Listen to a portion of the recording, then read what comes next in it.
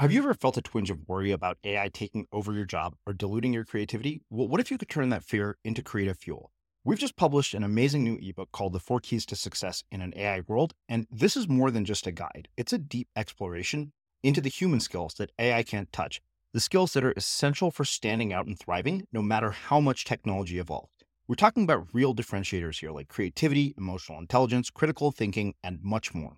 Inside, you'll find actionable insights and strategies to develop these skills, whether you're a creative person, a business person, or just simply someone who loves personal development.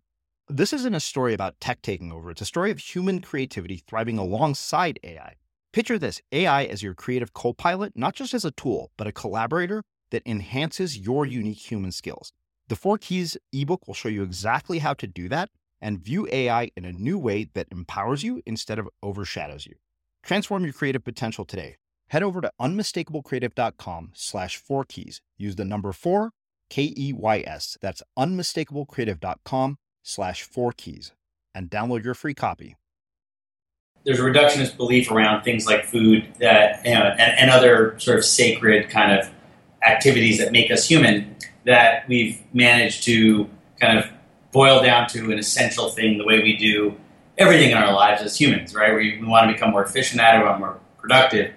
And I believe there's about 5 things that we are as humans, that we do as humans, that really just don't deserve that kind of treatment. And breathing, sleeping, procreating, eliminating, and eating are essential things that just don't belong in that category. I'm Srini Rao, and this is the Unmistakable Creative Podcast, where you get a window into the stories and insights of the most innovative and creative minds who've started movements, built thriving businesses, written best-selling books, and created insanely interesting art. For more, check out our 500-episode archive at unmistakablecreative.com.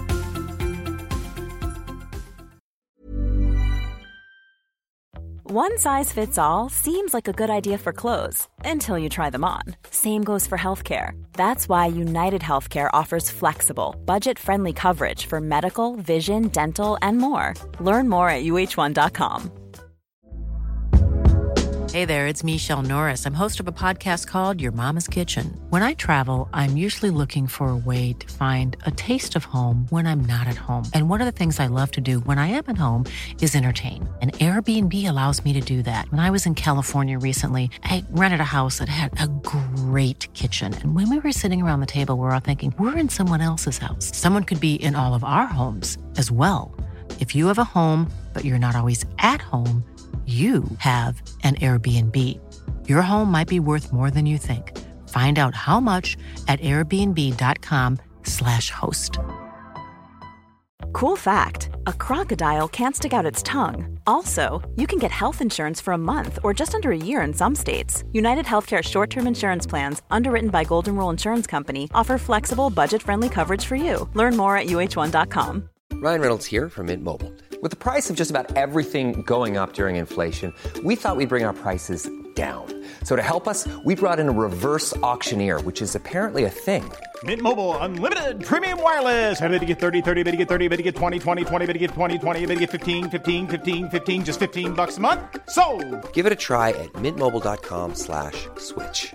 $45 up front for 3 months plus taxes and fees. Promo rate for new customers for limited time. Unlimited more than 40 gigabytes per month. Slows full terms at mintmobile.com. There's never been a faster or easier way to start your weight loss journey than with PlushCare. PlushCare accepts most insurance plans and gives you online access to board-certified physicians who can prescribe FDA-approved weight loss medications like Wegovy and Zepbound for those who qualify. Take charge of your health and speak with a board-certified physician about a weight loss plan that's right for you. Get started today at plushcare.com/weight-loss. That's plushcare.com/weight-loss. plushcare.com/weight-loss. As creators, we're always on the move. Whether it's a live podcast event, a pop-up shop, or a workshop, we're constantly interacting with community, and that's where Tap to Pay on iPhone and Stripe comes in. Imagine this. You're at a live event, a listener loves your merch, or a participant wants to sign up for your course on the spot. With Tap to Pay on iPhone and Stripe, you can accept their payments right there and then, right from your iPhone, so there's no extra hardware or no delays. Total game changer. It's not just for creators. Any business owner can do this. It's about making transactions smoother and much more personal, growing your business in your way. We've been using Stripe for our products and courses for a long time, and now with Tap to Pay on iPhone, you can take your business to the next level too. So visit stripe.com/tapiphone to learn more. Remember, folks, with Tap to Pay on iPhone and Stripe, your business is always at your fingertips. Jeffrey and Satya, welcome to The Unmistakable Creative. Thanks so much for taking the time to join us. Thank you for having us. Yeah, thanks for having us. Yeah, Excited. so I was introduced to both of you by way of Clay, and he introduced us separately, not mentioning to me that you are both husband and wife. And, you know, Satya, you work on making hats, and Jeffrey, you're known as a chef and restaurateur. I'd imagine that I was going to interview both of you separately, so this will be a really interesting conversation. But, you know, where I want to start, Jeffrey, is with you. I read something in your bio, which I almost never do a ton of research on people that I interview by design, but this kind of struck me. It said that at the age of 8, you tried to recreate what you had seen on TV in your family's kitchen, and your mother played a big role in that. So I'm curious about sort of that moment that happened for you, as well as the relationship with your mother and the impact that it's had on your life and the work that you've ended up doing. Wow, you just went there. That's a good question. So don't worry, you'll get used to it. Great. So I was 8, and my brother and I were kind of latchkey kids, and my brother was older than I was by about 2.5 years. And being latchkey kids, if you know what that means, it was late 70s, early 80s. Parents were divorced. We grew up in Fort Lee, New Jersey. Mom was busy building her own business, and my dad had his own consultancy. And so every couple of days, we were, most days after school, we were home alone or with our friends, but we kind of, had our own keys and came in and out of the house and, made our own entertainment. And we'd get hungry around like 5 o'clock, and my mom was commuting back from the city, and some nights, it wasn't with my dad.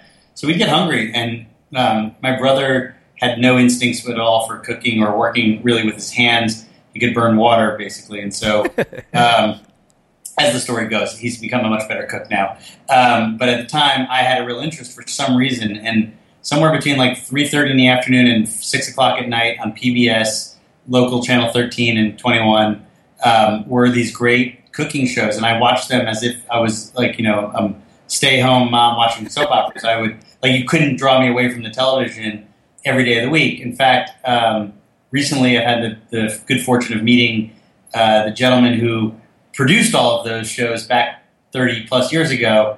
And he and I are collaborating on a project, but those shows were so meaningful to me, and I watched them, and I just wanted to replicate them. I got hungry watching them.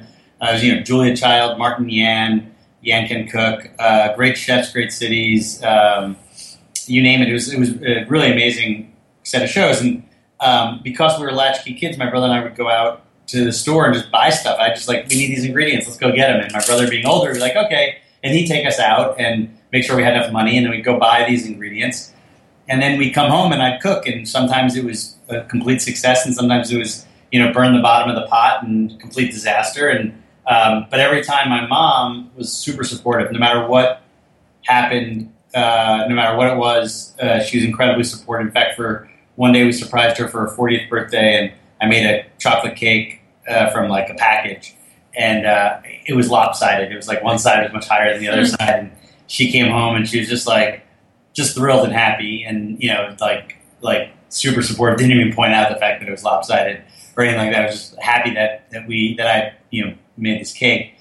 And then fast forward, my dad was pretty influential too. He was a good cook, and he taught me some basic things that I hadn't really learned from television. And then fast forward to graduating college, and I said I wanted to pursue cooking, and I did that for 2 years or so before actually going to cooking school. And my mom was there every step of the way. I remember I was working in a restaurant in North Carolina, making like maybe $7 an hour if I was lucky. And I remember my clutch on my car broke, just burned out, and I called her. I couldn't even move it from work to get home. And I called my mom, and she just said, I'll fix it for you. I'll get it fixed for you. Here's my credit card. And so I had to, that kind of thing. And then later on, when I went to culinary school, she guaranteed all my student loans and was just there for me and took me to the interview process. And, eternally grateful to all of her support, unbiding, unquestioning support in pursuing my passion. Satya, I'm curious for you, what sort of moment early on in your life was sort of the spark that kind of lit, the fuse for the career that you ended up having in fashion and design and the stuff that you're doing? Yeah, so my spark for fashion, and I grew up in a very creative family, but I was a super athlete and didn't get into the creative groove until after I graduated college, and got to kind of experiment a little bit with classes. I was sitting in a day job at my desk and called my mom one evening saying, I feel so much anxiety. And, I was a college athlete and had been very competitive in high school. And she was like, well, I think you just have a lot of unused energy. It would be really good for you to start taking some classes and start using that energy in creative ways. And so I started off by taking, knitting, sewing, crocheting, letter pressing, and I was fortunate enough to meet Jeffrey right after college, and he had always worn hats. And so one of the classes that I took was hat making, and it wasn't the hats that I make now, but I enjoyed it. I never thought, it wasn't one of those hit you over the head moments where you're like, I'm going to be a hat maker and this is going to be my way of life. It was not until a couple weeks later after taking this class that, and you have to know that I was working my day job and then running in the evening to FIT and other schools to take these, after work activities and creative classes. But a couple weeks after this millinery class, my mom was diagnosed with breast cancer, and that really kind of started a lot of things, actually. 6 months before that, my parents had just gotten divorced, and my mom was diagnosed with breast cancer. And it really put into perspective, do what you love and do it now because you don't know how much time you have.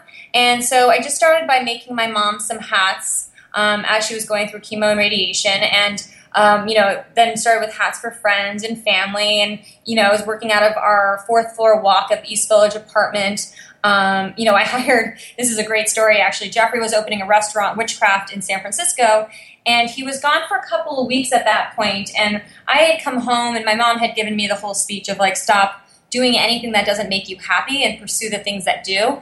So I, and we're sitting there, and she's like, well, what makes you happy? And I squeaked out hats, and it was kind of a surprise and shock to me. But my mom was like, go do that and do it, in such a way that just totally fulfills you. You don't need to make money. Just do what makes you happy. And so I came back to New York, moved all of our furniture from the living room to another bedroom. Jeffrey had no idea. Hired 2 random people off of Craigslist who could hand sew, and started making hats out of pots and pans and, a steam iron that I bought. And when Jeffrey came home, he found that I had turned our living room, New York City apartment into a mini hat factory. And so, and I would have to say that I was always entrepreneurial. I was also always a hustler. I think that being an athlete, you are constantly striving to do better and be better. And, I was a striker. I was the one that scored the goals. So I think I always had that competitive, love winning mentality that I think is really kind of awesome for entrepreneurs. All right. I will come back to this. So, Jeffrey, I want to ask you a question. To get so absorbed in something as an 8-year-old, so much so that you're like, I want to recreate what I see on TV, that doesn't seem normal to me in any way. I just don't, that doesn't seem like the average person's childhood. I'm curious, are there certain things that you think are just inherently part of your personality that enabled that? Is there sort of an obsession or a drive that does, and has that carried into other aspects of your life? And if so, how? What is sort of the important lessons for somebody who's listening to take away from that, knowing that parents are listening to this? Yeah, no, it's a great question. I'd say at that time, it was probably a combination of, at least as I can remember, it was a combination of just being hungry. I liked making things with my hands. So I like doing puzzles. I like putting things together. So I like constructing things. And so cooking didn't seem like it seemed very much sort of in that vein where we were, building something and you worked with your hands, and it was very exciting, and it was, and then you could eat it. I also think that inherently, for some reason, whether it's an early age or somewhere in that progression, I just enjoyed what things tasted like. And I don't know if that's, a natural predisposition, sense of smell, sense of taste were very like attenuated when I was a kid. And I just loved that. And there's very few things that I rejected eating. I had a preference for steak, but like I ate sushi and chicken at and greens at a very young age. And I remember loving garlic and butter and like those things at a young age really, really a lot. And so I think that may have been the only sort of predisposition, which is I just had a penchant for the way things tasted. And that led me to sort of following that. And then there became this like reinforcing mechanism. Learning how to cook at a young age when I was in high school and in college was very useful. Both like it was a social thing, it was different, it was attractive. It was like another quality or characteristic that people were like ooh and ah about. And then later on, it also paid my way through college. So I was able to kind of, we didn't have a lot of money. It was a way of diffusing a lot of the burden by working. And so I worked my way through college, a bunch of odd jobs the first 2 years. And then the last 2 years, I just worked my tail off in restaurants. And so then it became a reinforcing mechanism. It wasn't just about food or about the pleasure. It was like, oh, doing this provides me with a way of life. And then that turned into an appreciation of the finer elements of cooking, the finer elements of taste, the finer elements of hospitality and service, which then I was in a whole different world. You're not, I don't think there's a predisposition to that, making people happy, but something you learn, but it definitely, that was the pathway.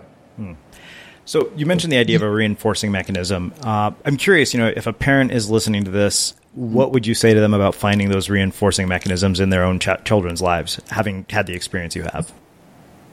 I mean, I'd say like I said earlier about my mom and actually my brother too and my dad, they all, no one at any point sort of told me no. They encouraged me and supported me in all different kinds of ways. Between my mom and all the support we described, my brother and being like a partner in crime on cooking and like figuring out how to get ingredients and such. And later on, he gave me a book that compelled me to actually go to culinary school and take it as a career. He was the first person who said this could be a career for you. And then my dad sort of putting a lot of different food and recipes in front of me. So I think if I think of those three people as sort of early parents in my life, both parents and brother, they just encouraged. They didn't disabuse me of any dreams or any hopes and desires that I had. And I think that allowed me to pursue it. And they gave me positive reinforcement. They were like, oh, this is amazing. This is delicious. They support, like, it was all just love and support. And that wasn't always the case in every other aspect of our lives, but in this case, it was very much so. And so I think that's an important lesson.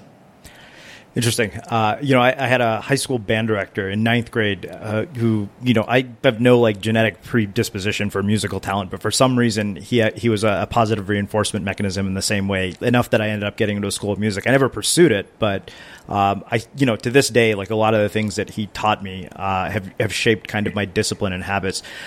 Satya, this is a question for you. By the way, we have a phrase we train our dogs, and we're wrestling with this because they're they do the things they want to do. But there's a phrase. It's called "sit happens." Uh-huh. So when sit happens, you have to reward it. Yeah. So Satya, this is a question for you. You mentioned parents getting divorced, mother getting breast cancer, and then sort of being sort of awoken to this idea that hey, this could all be over at any moment. And this is a consistent pattern that I've seen in people that I've interviewed is there is always some sort of wake-up call that actually gets them to do what they end up doing. And I keep wondering whether that is absolutely necessary to actually stop seeing those things that we hear stop seeing those things as cliches and start to live them. So I'm curious what you have to say about that, having experienced it. Yeah, I'm kind of very fortunate. I have very cool parents who've always told me. I mean, my dad had, 10 commandments, and one of those was do what you love to do and money will follow you. I think that in retrospect, it seemed like a bigger call to action when I probably have had thousands, maybe millions of different small situations like that. Maybe not death of a parent, but lots of situations. And I think that in retrospect, it's just an easy way to call out a very particular call to action. But I would challenge the fact that I probably had many calls to action throughout my entire life. It's just that this seemed the most momentous. It's like hindsight's 2020. It's I probably have had many different calls, and that was just one that makes obviously a really interesting story, but also, everybody is faced with challenges and situations. It's just, are you going to be that person who actually stands up and says, I'm willing to be brave enough to say yes? All right. So I want to ask you something that was in my mind when I knew I was going to be talking to both of you guys together. How did you guys meet, and what role did food play in all of that? Do you want me to take this? Go for it. All right. So I had just graduated college, moved to New York City, signed a 6-month lease, was very sure that I was going to move back to California after these 6 months. Took a paid internship at Bryant Park, one of those like schlepping jobs where you're up at like 4 o'clock in the morning watching people move in. The Bryant Park is pretty active during the summer. And this is my side of the story. There's a couple of pieces that I didn't know, so Jeffrey will fill that other side of it. But one day, this incredibly handsome man walks into the office that I'm working in, and I felt like I was kicked in the stomach. I just knew I needed to meet him. So he was taking a meeting in the center of the office in a glass conference room. And I had called the guy that I was sort of seeing, the New York dating situation where he was probably seeing like 50 other people and I was like very much just seeing him.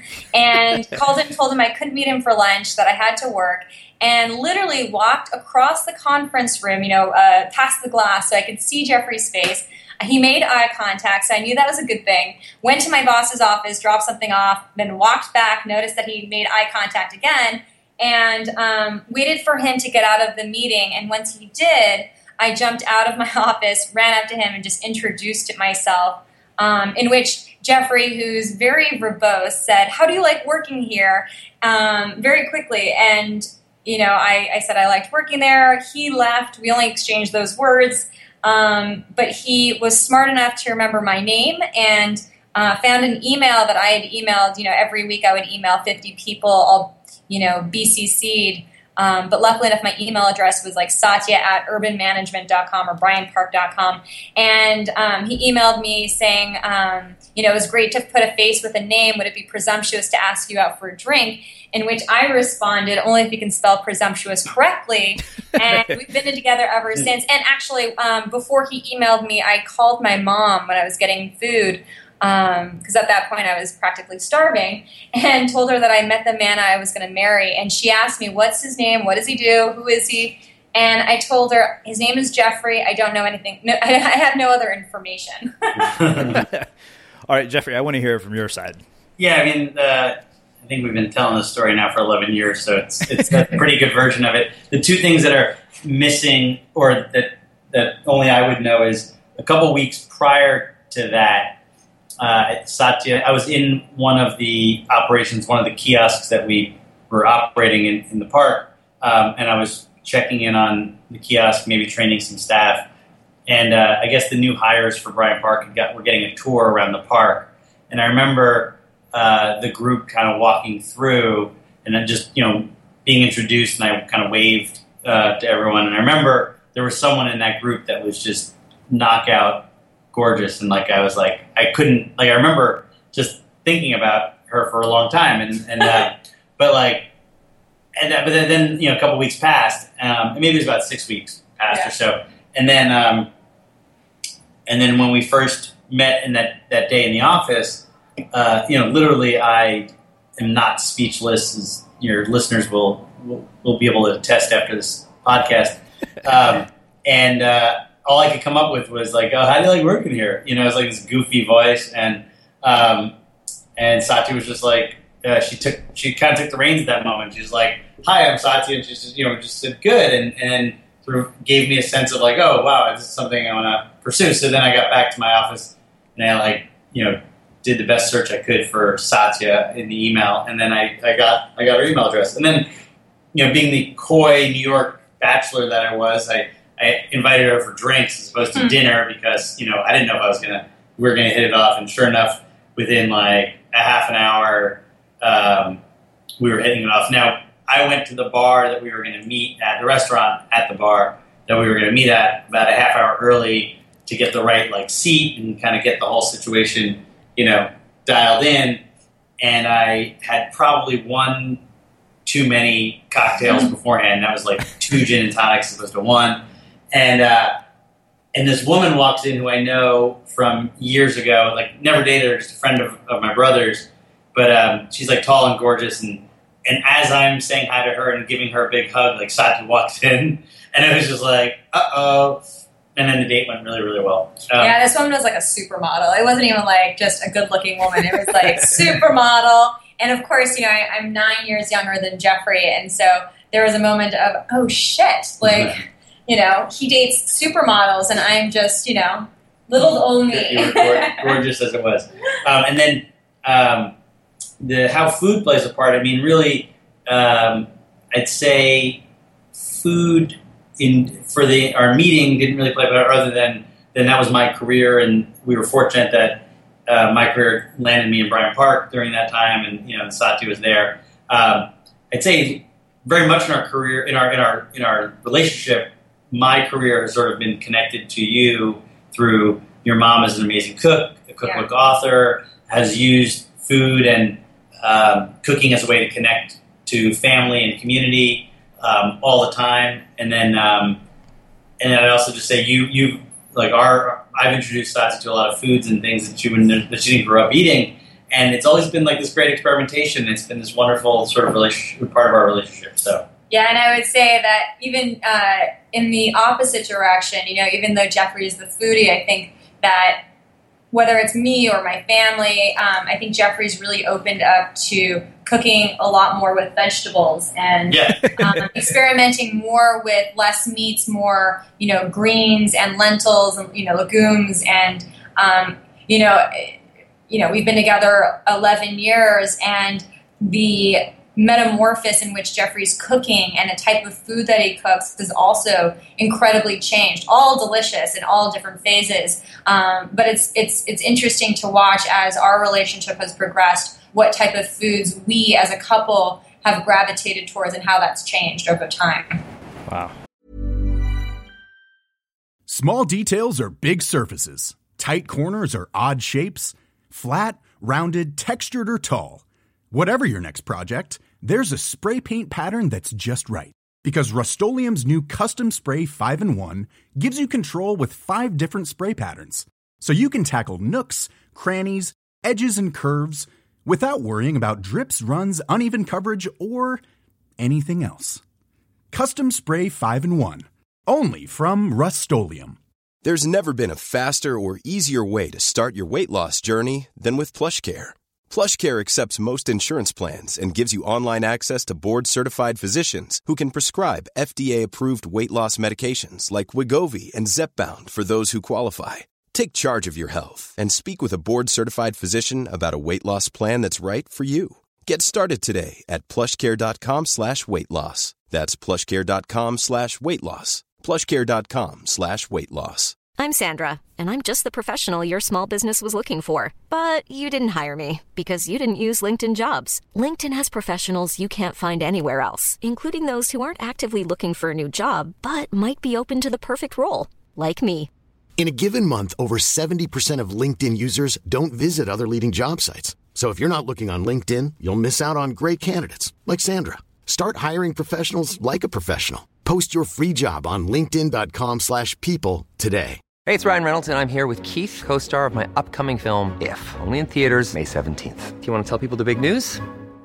All right, I'll do it. Sign up now and you'll get unlimited for $15 a month and 6 months of Paramount Plus Essential Plan on us. MintMobile.com/switch. Upfront payment of $45 equivalent to $15 per month. Unlimited over 40 gigabytes per month. Face lower speeds. Videos at 480p. Active Mint customers by 531.24 get 6 months of Paramount Plus Essential Plan. Auto renews after 6 months. Offer ends May 31st, 2024. Separate Paramount Plus registration required. Terms and conditions apply if rated PG. There's never been a faster or easier way to start your weight loss journey than with PlushCare.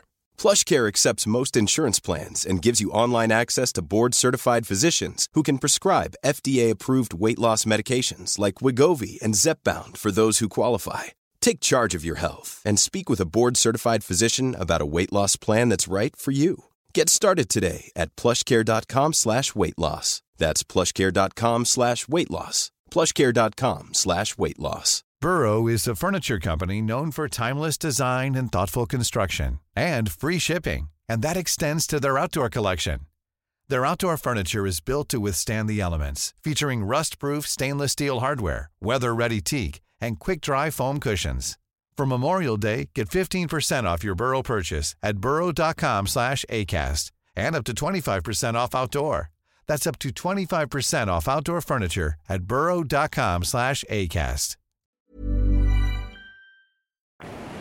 Yeah, Jeffrey, you said something about food being this tool for connection and community, and nobody's ever talked about food like that to me before. I'd like to talk about that in a lot more detail because that sounds so fascinating to me. I'd never even thought about looking at food that way. Can you explain more what you mean by that, and more importantly, how do we create in our lives, and how can we leverage food as this mechanism for connection and community?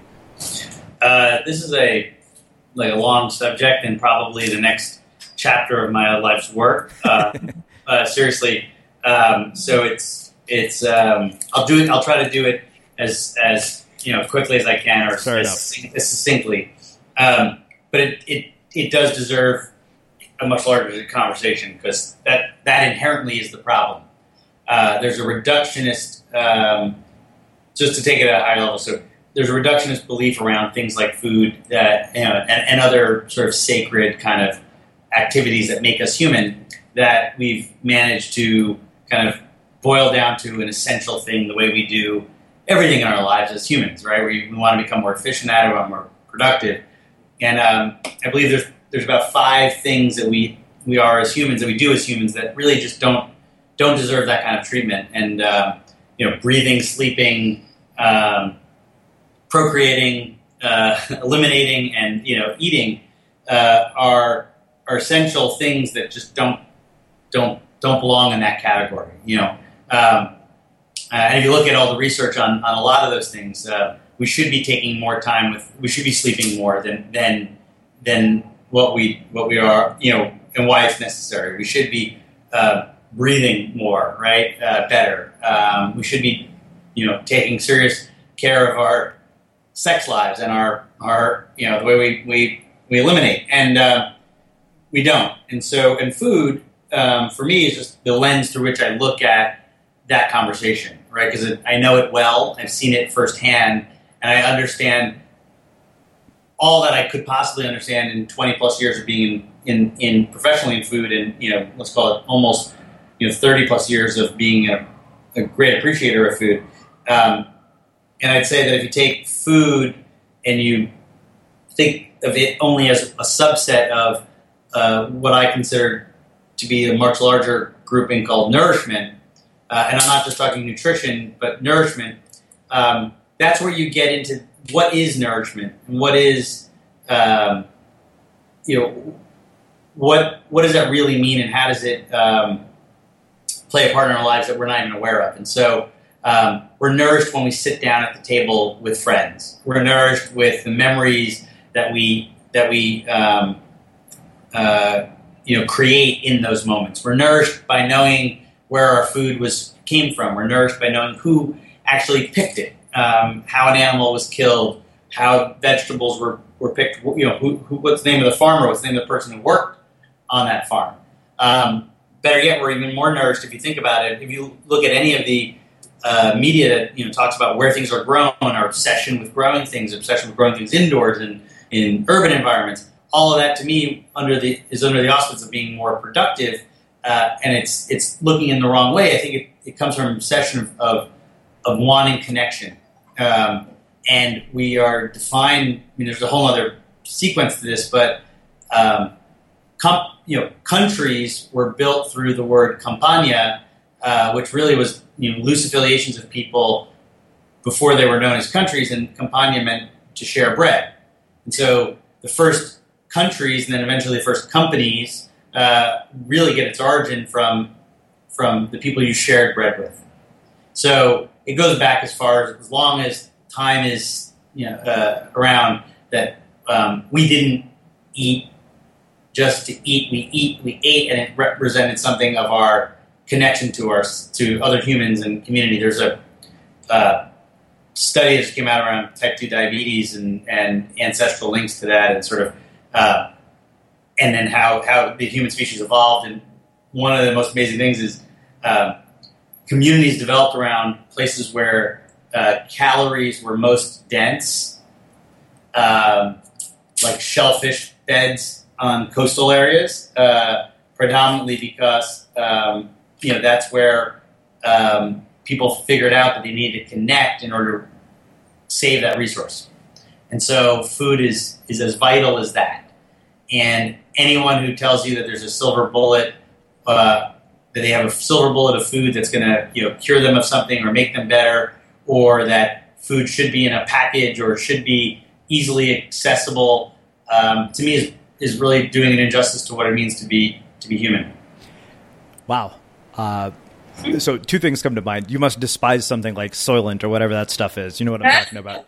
No, not at all. So actually, I've had a huge 180 on Soylent. Okay. And from my original, I call it prejudiced mind, and then I sort of took a beginner's mind, humble approach to it, and actually asked them the questions about what I've met with founders and sort of asked them what was up. And if you think about it, yes, I don't like it in its writ large in what its implications can mean for the future of food. Yeah. But when you think about the billion plus people who are food insecure around the world, sure, the potential for providing essential nutrients in a relatively delicious but consumable and absorbable package, it's infinitely better than dropping rice out of an airplane and hoping it lands in the right place.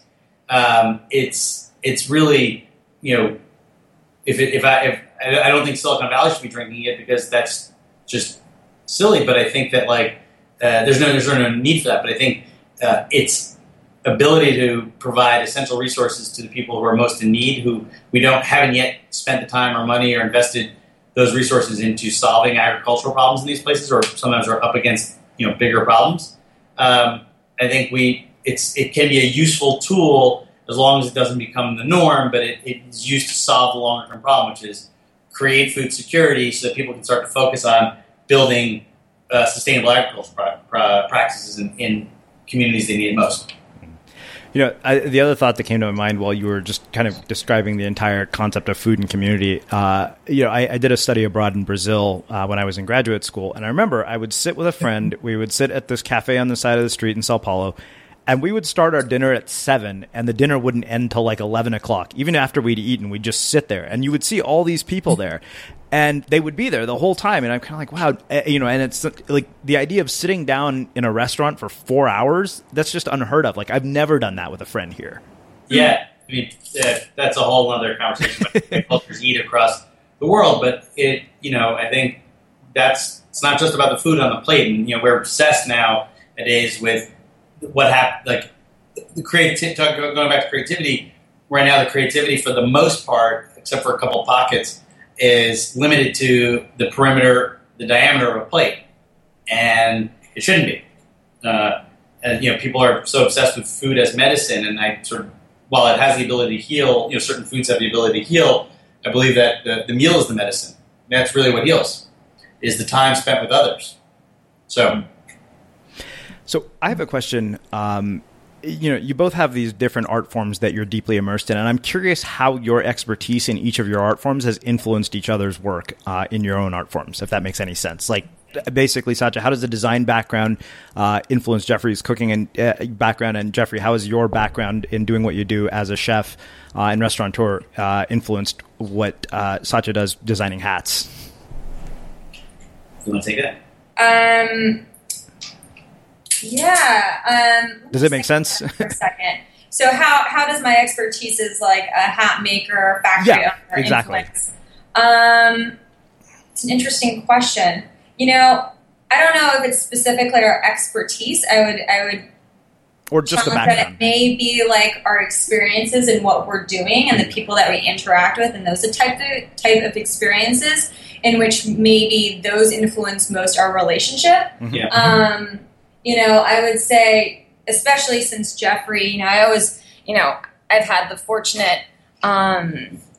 good fortune of having such an amazing, incredible, smart, sexy husband. who, now has come and has been helping me in my business, but now really getting to see the ways that he specifically thinks through problems. I would say that Jeffrey and I are kind of on maybe not too far of a spectrum of how we think about problems and solutions, but Jeffrey really thinks of things very systematically. And so having him come and work in my business has really shown me how incredibly intelligent and smart he is in the way that he thinks about things. And I would say that, I don't know if that's come from just who he is naturally, or if it's come from being a chef and having to think systematically through, how much food to buy, how much food to prepare for an evening, how much rice does he need in order to make a dish, and those types of things. But the way that Jeffrey thinks systematically is pretty incredible. I would challenge anybody who thinks more logically than my cute man here. I would answer sort of from two sides. So being exposed to Satya's world, friends, influences, especially being in the business for the last 6 months, working day to day, as well as her creative process and like understanding the way in which she makes decisions has opened me up to being a little more liberal, a little more loose with my decision-making process around things, around design, around what my next work will be and how that'll look. Like being a lot more impulsive in a good way, like going with a feeling as opposed to putting that through a big editor before it comes out as a perfectly finished product. And really, yeah, I'm intuitively impetuous. Brilliantly so. And so so that's one way. And then on the flip side, I think I look at we have this hat factory. It's 5,000 square feet. It's got materials. It's got equipment. There are recipes technically on like how to make each hat when you're doing it at scale. There's the prototype, and then there's the bulk, right? And so I look at it a little bit like a kitchen back there, or at least applying those same skills. And in a kitchen, you need to have inventory.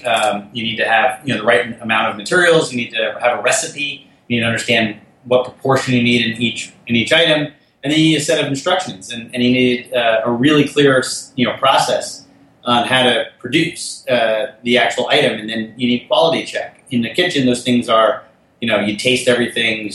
You give a recipe and a step of service, and then you taste everything and make sure it goes out the door. And there's a second set of eyes on it and checks the plate, and so there's all those things. So I think the same principles and same tools apply to manufacturing, and probably if you think about it, to software development and to any business. In fact, short little plug here, but I'll be working and writing a book on this very subject, which is what are the lessons from the restaurant world that can be applied to business, to productivity, to your own life. Because there's a lot of really good stuff in the kitchen. If you think about it, to feed 300 people a night in a 3-star New York City kitchen with hopefully flawlessly most nights with a team of people who are basically unskilled other than in cooking, it's quite an accomplishment. So the skills and tools that we use in the kitchen, the best kitchens actually are super useful outside of the kitchen. Interesting. When I hear you describe that, it feels almost as if, the way you would prepare a dish is kind of the way I went through the book writing process, like all the ingredients that I need to make this thing come together, somebody constantly giving me feedback. What was interesting to hear you describe, it sounds like a creative process that could be applied to just about anything. Mm-hmm. Yeah. And I think I've learned from Satya to open up the creative process a little bit, allow some more time up front for play and experimentation and exploration, and then kind of put it through the funnel and edit it down. Okay, so I want to ask you a question that came from my business partner, Brian. I mean, with both of you being so immersed in each other's worlds professionally, how do you turn off the business aspect of all of this when you're just trying to be together personally, or do you? And how does that work? It's definitely not come without challenges in the beginning. I think now we've got it down, especially when we started working with each other. We'll be, like, for example, yesterday we'll be on a plane and, or coming home, let's say, from work one night, and we'll both be working in the same office, and just shutting off and saying, okay, we're not going to talk about work has been really important. We've kind of set the parameters of almost like scheduling appointments. If there are things that we need to discuss that need to happen today and we didn't have time to get to them during the day, we set kind of time with each other and we say, hey, do you have time tonight to speak, for 15 minutes or 30 minutes about this thing or that thing or this project? And we kind of deal with it that way. But I think for the most part nowadays, we're just like so excited to be out of the office with each other, not having to do work stuff, that, it's no longer a challenge not to talk about work, but to be present with each other and just, have fun, I think. I think we went through a little bit of a rough patch when we first started, mostly around kind of disagreements on the way in which, processes and the way we were going to set goals and the way we were going to, both of us were digging into the business, like the degree of commitment that maybe Satya felt I was giving or not giving. She didn't feel that necessarily I was as committed, and on the flip side, I felt like I was very committed, and that was kind of a bit of arrogance on my part because there was so much I didn't know. I didn't bring a beginner's mind to the business, and so. I think there's a bit of arrogance on my part to like sit there and say, okay, well, I know everything about this because it's just like running restaurants, and that's not true. And so,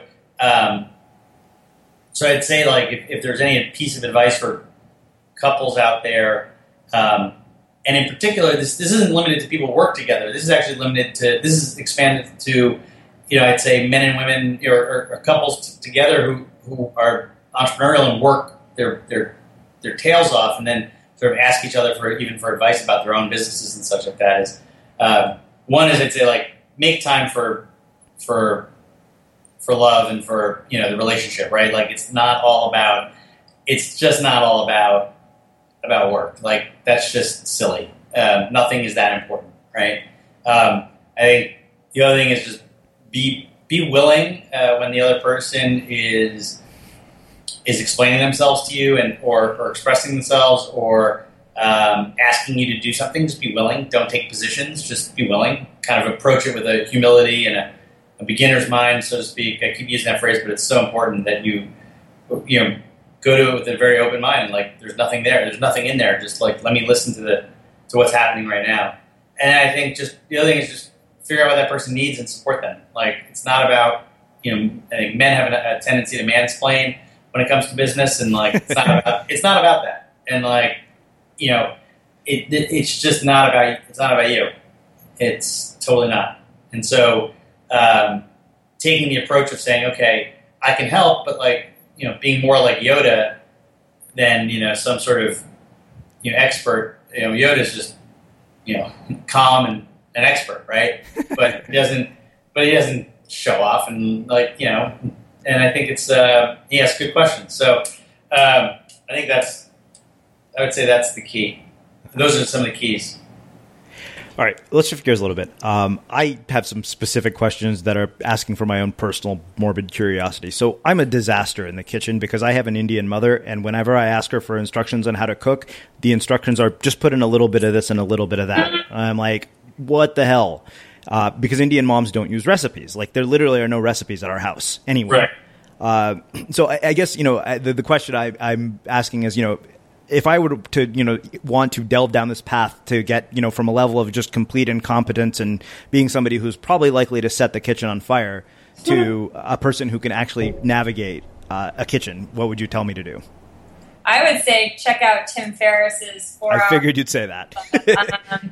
Jeffrey contributed to it, but it also, I think, is we gift it to friends who are interested in cooking, because I think, we've known Tim before he was, a 4-hour chef, and the guy couldn't boil water. And I think that, through the process of just even reading and creating what he has for this book, I think he's really done some really cool and different things with how to cook.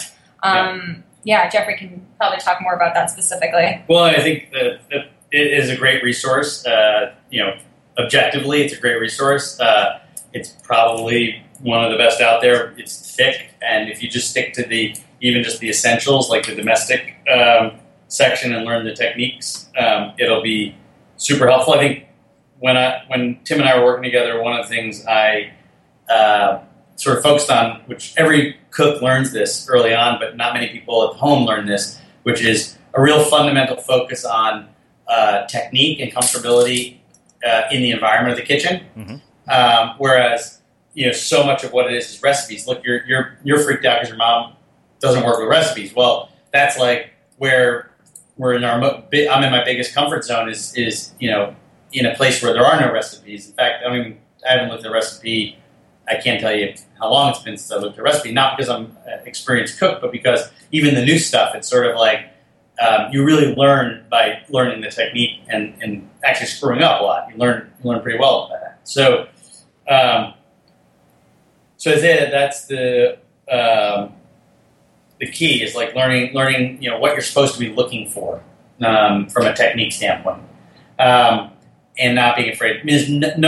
Hopefully, when you cook, no one's going to die, right? Like, there's been very few examples in your home kitchen where you've done something where you're going to kill somebody. So, other than that, it's all fair game. And so, don't be afraid, right? Don't be afraid. And if you get burnt, like very few things you're going to do are going to really hurt yourself. A couple of key principles on knives and hot oil, and you'll be fine. And like learn those things, and you'll be great. So I really do think that it's about playing and learning, and you'll get up the curve really, really quickly. If not for our chef, probably the best, hands down the best online sort of resource for cooking is any of the videos from Jacques Pepin. He's just the best teacher out ever in cooking, and it's like remarkable to watch him cook. And watch his videos. Okay, very cool. So in the spirit of doing research for my second book, I want to ask you guys about sort of daily habits and systems, and kind of what do your days look like? Well, I like not having, too much structure in my day, especially right now. Right now I'm focusing on getting a lot of sleep, which is really nice. But also not rushing. I found that I've been, really rushing everything. I don't have enough time to meditate in the morning because I'm running off to work. And actually, I should preface that by saying, having Jeffrey work at the factory with me, he's really opened up the opportunity for me not to rush. And again, I think I've said this before, but like, he's such a man. He's really taken the time and energy and love to give me what I need, knowing that right now is a time for me to kind of, especially being a creative person, you can't be constantly running around and be doing everything. And being the creative person that I am, I was also running the factory, doing operations, doing payroll, doing taxes, doing all the things that really kill creativity. And so since Jeffrey's come into the factory, he's taken a lot off my plate as a good, partner in crime would do, and has allowed me the freedom to kind of say, okay, what does my creative soul need right now? And how do I feed that in a way that's going to be most beneficial to the business? And Jeffrey, what about you?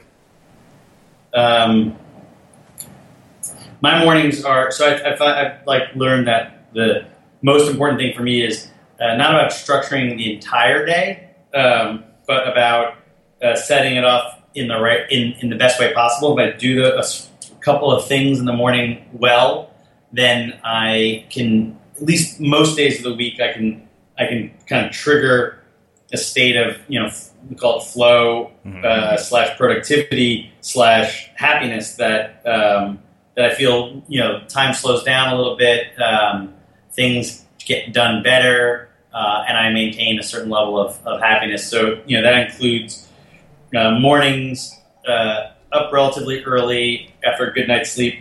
I've been practicing respecting my sleep a lot more recently. So, early to bed, early to rise kind of thing, or if it's late to bed, later to rise. And walk my dog, meditate, super important.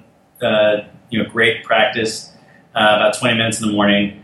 And then I'll typically, prepare maybe a little breakfast for Satya. I try not to eat breakfast in the morning. I kind of I do a lot of kind of try to fast until about 1 o'clock. Have some fat in my coffee or my tea, like coconut fat or whatever. But other than that, nothing. And really try to eat only in a window between 12 and 8 in the daytime. so that my body can really rest and keep immunity up and sort of focus. And then, one of the most important things, and I'll sort of talk about this in my book, but is preparing the night before for the next day. So like in the kitchen, you prepare a prep list. And if you don't have a prep list from the night before, then your day is just shot. So having just an idea of what your day looks like. And then the flip side of that is I've learned, if I can get really productive, do everything I want to do, and a lot of what I want to accomplish before 1 o'clock, then the afternoon is like, it's kind of open-ended. And so it's available to chat on podcasts, with you and to not be so high-strung about, what else needs to get done. So I try to focus and land there. I also know my sort of mental fuel kind of bounces back around 7 o'clock at night. So somewhere between 2 or 3 and 7, I'm not that productive, not that great. So I try to do that. I also learned something from like the military, just studying the Marines. It's like for a long time people were getting killed on missions because the last 2 minutes of the mission were played out, like every play was done, and something would go wrong, and then they would end up having friendly fire and someone would get shot. And then they made this practice, they changed this practice in the early 80s, and they last 2 minutes of any mission is not scripted, and fewer deaths in missions would occur. And so I think flip side of that is like, don't over-script your day, don't over-script your afternoon, because something's going to go wrong, something's going to change, and if you do, you'll find yourself in a mental battle with like feeling frustrated with the fact that the day didn't go the way you wanted it to. So kind of creating some flexibility. Plus, I think it'll also allow us for the opportunity for magic to kind of spontaneity and absolutely. Yeah, I appreciate that perspective so much, because I'm completely in agreement with that. I have the first probably 2 to 3 hours of my day structured where I write 1,000 words every morning, but I've realized like right around noon, I'm like, okay, now I'm completely useless, so I should do the things that require almost no cognitive bandwidth or any creative energy. But yeah, I love the idea of at least, having some small part of it that makes you feel structured and gives you some momentum. So 2 final questions for you guys. What is one book, piece of music, or movie that has profoundly influenced your life that you'd recommend to our audience? A book? Piece of music, or movie. Either one. Any one of those 3. Wow, there's a bunch in each of those categories. Top of my head, rapid fire, piece of music. Miles Davis's So What is the, best piece of music ever written, maybe. And there's a live version of it from Germany that is incredible. And the reason why that is so important is it kind of speaks to that point about my days, but it's totally structured.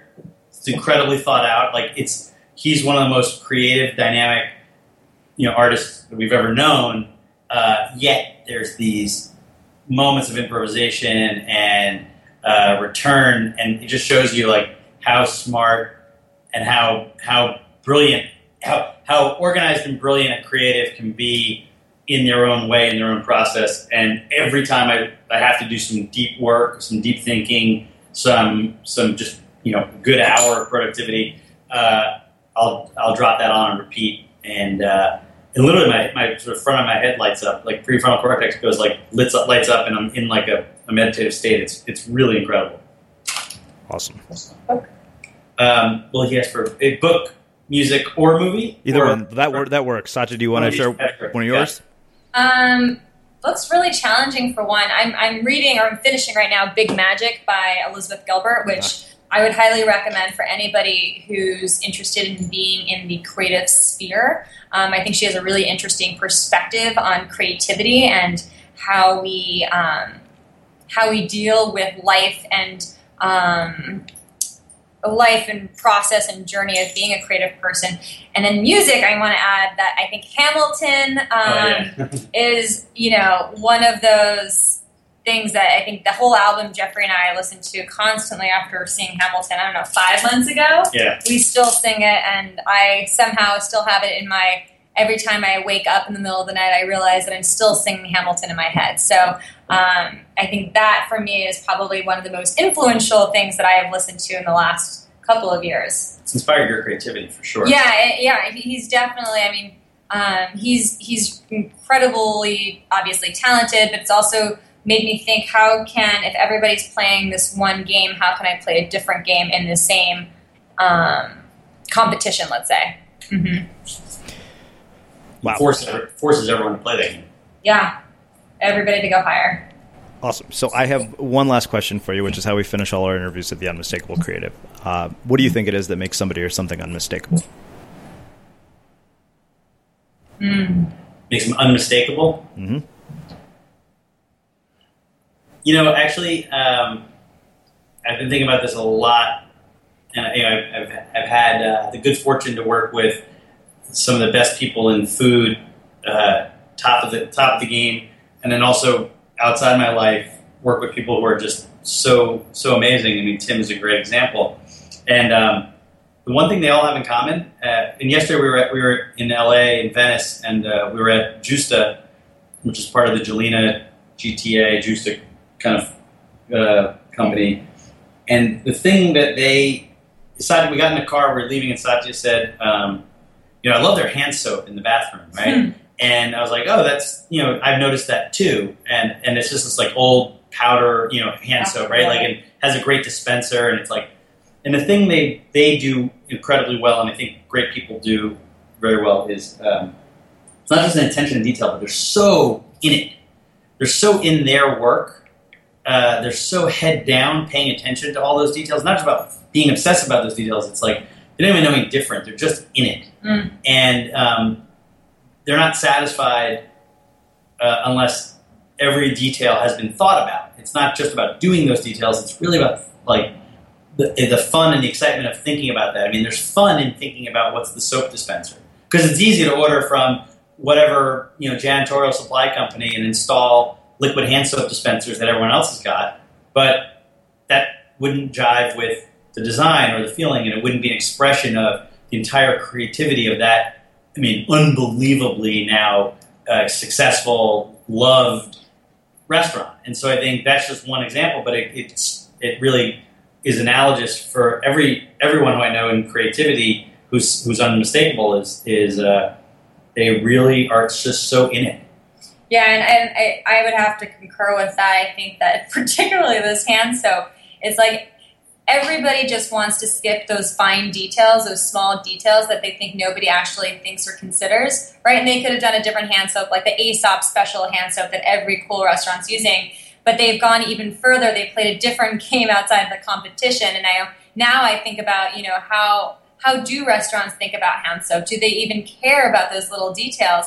And how much it affects me as a customer to see how those little details actually affects my experience and the way that I think they're thinking about us as consumers. So, I always say that, to be remarkable, you have to be different, and to be different, you have to be, and of course, this term's overused, but authentic. And I don't mean authentic in like being yourself, but like really understanding what is it that you love? How is it different? And I think that makes people remarkable.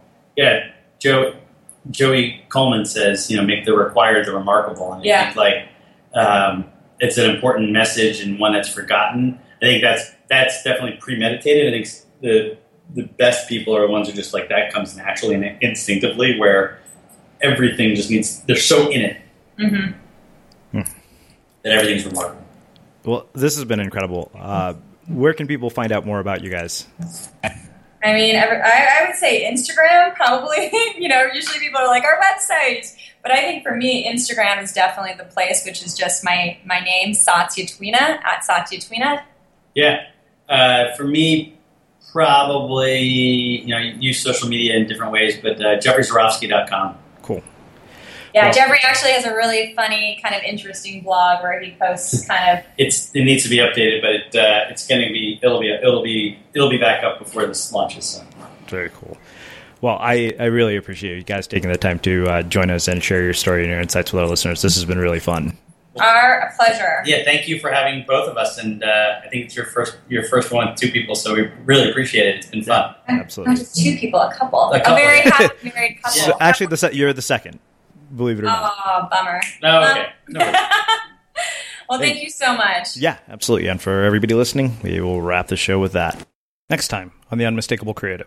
Our government is run by a lot of very earnest people trying to do what they think is best on both sides and trying to figure out the way to get the work done that they want to get done within a system that is built largely to not get anything done. Caleb Gardner joins us to talk about managing digital media and building communities for BarackObama.com. Small details are big surfaces. Tight corners are odd shapes. Flat, rounded, textured, or tall. Whatever your next project, there's a spray paint pattern that's just right. Because Rust-Oleum's new Custom Spray 5-in-1 gives you control with 5 different spray patterns. So you can tackle nooks, crannies, edges, and curves without worrying about drips, runs, uneven coverage, or anything else. Custom Spray 5-in-1. Only from Rust-Oleum. Hey, it's Danny Pellegrino from Everything Iconic. Ready to upgrade your style game without blowing your budget? Check out Quince. They've got all the good stuff, shirts and polos, activewear, and fine leather goods, all at 50 to 80% less than other high-end brands. And the best part? They're all about safe, ethical, and responsible manufacturing. Get that luxury vibe without the luxury price tag. Hit up quince.com/upgrade for free shipping and 365-day returns on your next order. That's quince.com/upgrade. Hi, I'm Daniel, founder of Pretty Litter. Cats and cat owners deserve better than any old-fashioned litter. That's why I teamed up with scientists and veterinarians to create Pretty Litter. Its innovative crystal formula has superior odor control and weighs up to 80% less than clay litter. Pretty Litter even monitors health by changing colors to help detect early signs of potential illness. It's the world's smartest kitty litter. Go to prettylitter.com and use code ACAST for 20% off your first order and a free cat toy. Terms and conditions apply. See site for details. Even when we're on a budget, we still deserve nice things. Quince is a place to scoop up stunning high-end goods for 50 to 80% less than similar brands. They have buttery soft cashmere sweaters starting at $50, luxurious Italian leather bags, and so much more. Plus, Quince only works with factories that use safe, ethical, and responsible manufacturing. Get the high-end goods you'll love without the high price tag with Quince. Go to quince.com/style for free shipping and 365-day returns. Imagine the softest sheets you've ever felt. Now imagine them getting even softer over time. That's what you'll feel with Boll & Branch's organic cotton sheets. In a recent customer survey, 96% replied that Boll & Branch sheets get softer with every wash. Start getting your best night's sleep in these sheets that get softer and softer for years to come. Try their sheets with a 30-night guarantee. Plus, get 15% off your first order at bollandbranch.com. Code BUTTERY. Exclusions apply. See site for details. Mom deserves the best, and there's no better place to shop for Mother's Day than Whole Foods Market. They're your destination for unbeatable savings, from premium gifts to show-stopping flowers and irresistible desserts. Start by saving 33% with Prime on all body care and candles. Then get a 15-stem bunch of tulips for just $9.99 each with Prime. Round out Mom's menu with festive rosé, irresistible berry chantilly cake, and more special treats. Come celebrate Mother's Day at Whole Foods Market. Have you ever felt a twinge of worry about AI taking over your job or diluting your creativity? Well, what if you could turn that fear into creative fuel? We've just published an amazing new ebook called The 4 Keys to Success in an AI World, and this is more than just a guide. It's a deep exploration into the human skills that AI can't touch, the skills that are essential for standing out and thriving, no matter how much technology evolves. We're talking about real differentiators here, like creativity, emotional intelligence, critical thinking, and much more. Inside, you'll find actionable insights and strategies to develop these skills, whether you're a creative person, a business person, or just simply someone who loves personal development.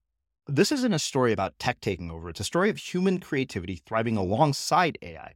Picture this, AI as your creative co-pilot, not just as a tool, but a collaborator that enhances your unique human skills. The 4 Keys ebook will show you exactly how to do that and view AI in a new way that empowers you instead of overshadows you. Transform your creative potential today. Head over to unmistakablecreative.com/4keys. Use the number 4, KEYS. That's unmistakablecreative.com/4keys and download your free copy.